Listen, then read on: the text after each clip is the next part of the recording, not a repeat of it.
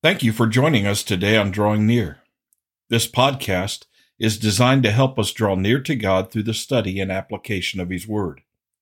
If you have any questions or comments about today's study or spiritual things in general, feel free to contact me through my email address in the description section of this podcast.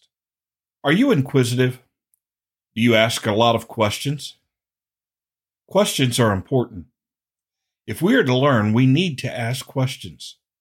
Today on Drawing Near, a young man boldly asked Jesus a question. He may have asked the most important question of all. Join me as we consider this young man's question and Jesus' answer. Please take your Bible and open it to Luke chapter 10, and let's study a critical question. As we prepare for today's study, let's go to the Lord in prayer together. And Father, we thank you for creating us in such a way that we have inquisitive minds. We want to know things. We want to learn. We want to grow. Now, not all of us want to grow in Christ. We don't all have spiritually inquisitive minds. But Father, I thank you that for some of us, you have put it within our heart to desire to know you, your creation, your revelation, your word, your will. And Father, we pray that you would help us to know that even more today. And while we're asking for this, Father, we pray that you would help all humanity, all people everywhere, to desire to know you. I ask that you would work in their heart to draw them to faith in Jesus Christ, and help us as your people to be lights in the darkness. And Father, help us as we seek to study your word. It's in Jesus' name that we pray. Amen. In Luke chapter 10, verse 25, Luke writes, "And behold, a certain lawyer stood up and tested him, saying, 'Teacher, what shall I do to inherit eternal life?'" I believe it's in Matthew's gospel that this individual is called a rich young ruler. Here, he's called a certain lawyer. The two descriptions together combine to give us an understanding that this is a young man, for one. Two, he's wealthy. And then three, he's knowledgeable about the law. So when he stands up to ask Jesus a question, in all honesty and frankness, according to this context, he's not sincerely inquisitive. He doesn't genuinely want to know the answer, because Luke says he stood up and tested Jesus. He was putting Jesus on trial, putting him to the test. And his test question was, "Teacher, what shall I do to inherit eternal life?" Now, when he says teacher, in all likelihood, the original language says rabbi.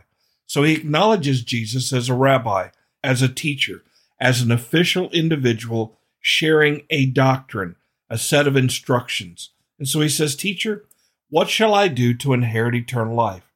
Now, before we go further, we need to acknowledge that might be the most important question of all. Job asked a question in the midst of all of his suffering and trials. His question was, if a man dies, shall he live again? That's an important question. And if the answer to that question is yes, and it is, then the next question is, what shall I do to inherit eternal life? Now, in this question, there's an acknowledgement that there is eternal life, and that we can inherit it. We just need to learn what it takes to inherit eternal life. And there's much here that we could talk about. We could talk about the word inheritance, what's involved in eternal life, but we're going to focus primarily on his specific question. He's testing Jesus, and he says, "I don't want to perish when I die. I want to inherit eternal life." Verse 26, Jesus responds and says, "What is written in the law? What is your reading of it?" Jesus doesn't give him an answer, but rather Jesus' question is, "What do you think? How do you read the law?" And remember, this is a lawyer. This is an expert in the law. And so Jesus is basically saying the law tells you what is necessary. If you're going to obey the law and you're an expert in the law tells you how to have eternal life. And so in verse 27, this certain lawyer, or maybe the rich young ruler, answers and says, "You shall love the Lord your God with all your heart, with all your soul, with all your strength, and with all your mind, and your neighbor as yourself." Now we're going to explore the lawyer's answer. But before we do, we need to look at verse 28. Jesus responds to the man's answer, and he says, "You have answered rightly. Do this and live." That's a critical response, because what Jesus certainly says here is, if you love the Lord your God with all your heart, soul, strength, and mind, and your neighbor as yourself, you will inherit eternal life. That's what Jesus says. The problem is, because of our sin nature, we cannot love the Lord our God with all of our heart, soul, strength, and mind, and our neighbor as ourself. We are corrupted. Our love for God and our love for others has been perverted, tainted by sin, so we can't do what this lawyer has answered and replied to Jesus must be done, or what the law requires. Now understand, we're dealing with the law here, and we know as believers today, you can't be saved by keeping the law, because when you break the law in just one point, you're guilty of breaking the whole law. You are a lawbreaker. So the law is insufficient to save us. But if you could keep the law perfectly, summarized in love God, love your neighbor, then that would be sufficient to take you to heaven. What it would say is, you're good enough. You have been perfectly righteous because you've loved God and your neighbor.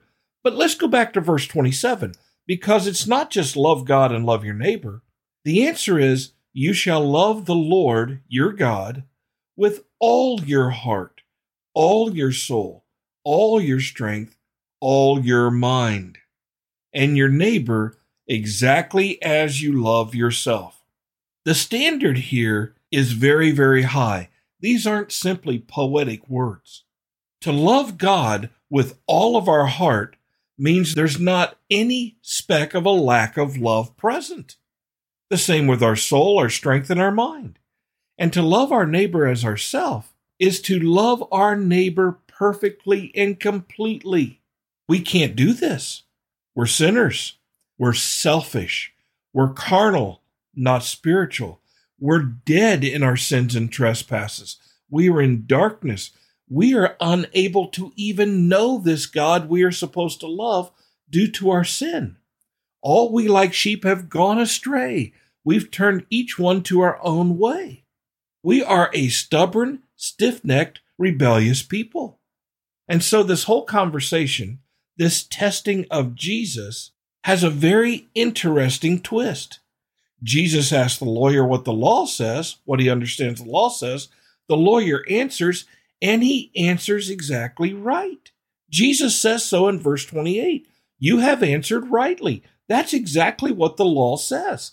And then he says, keep the law and you will live. The problem is we can't do this.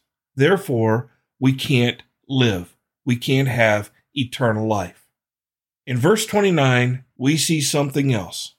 The lawyer, wanting to justify himself, you see, Jesus had set him on his heels. Jesus had put him in his place.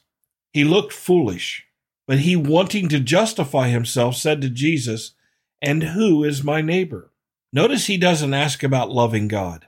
I don't know why that is, but the question is, okay, who is the neighbor that I must love like myself? Maybe this rich young ruler, maybe this legal expert had this idea that he did love God the way he was supposed to. Maybe he did love others, but who is my neighbor? Who is it that I am to love as myself? Now, we're going to explore that answer in our next study together. But the question for you and I is, and remember, asking questions is important, is do we know what it takes to inherit eternal life? What do we do to inherit eternal life?